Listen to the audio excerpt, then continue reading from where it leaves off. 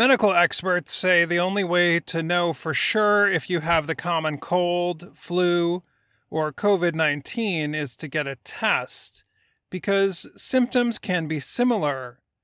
The flu and COVID 19 have common symptoms such as cough, fever, tiredness, and muscle soreness. The viruses can all spread before people know they are sick.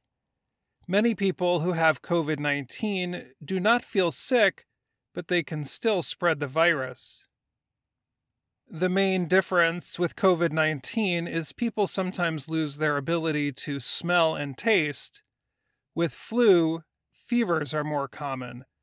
With colds, people usually have throat pain or nasal congestion.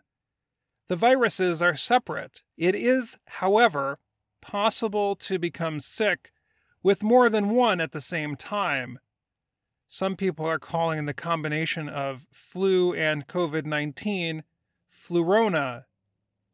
Kristen Coleman is an assistant professor at the University of Maryland School of Public Health. She said the number of people with flu and COVID 19 will increase in the coming weeks and months as the Northern Hemisphere enters flu season.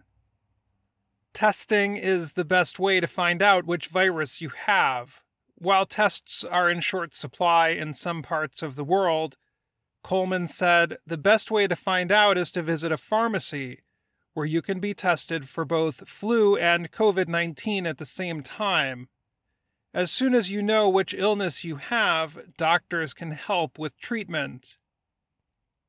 Coleman said that in normal times, laboratories can find out if you have the common cold. However, right now, most are focused on testing for COVID 19. One way to reduce your chances of having a problem with flu and COVID is to get vaccinated, experts say.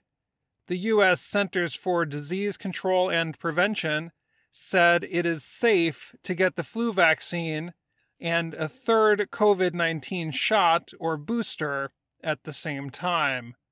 I'm Dan Friedel.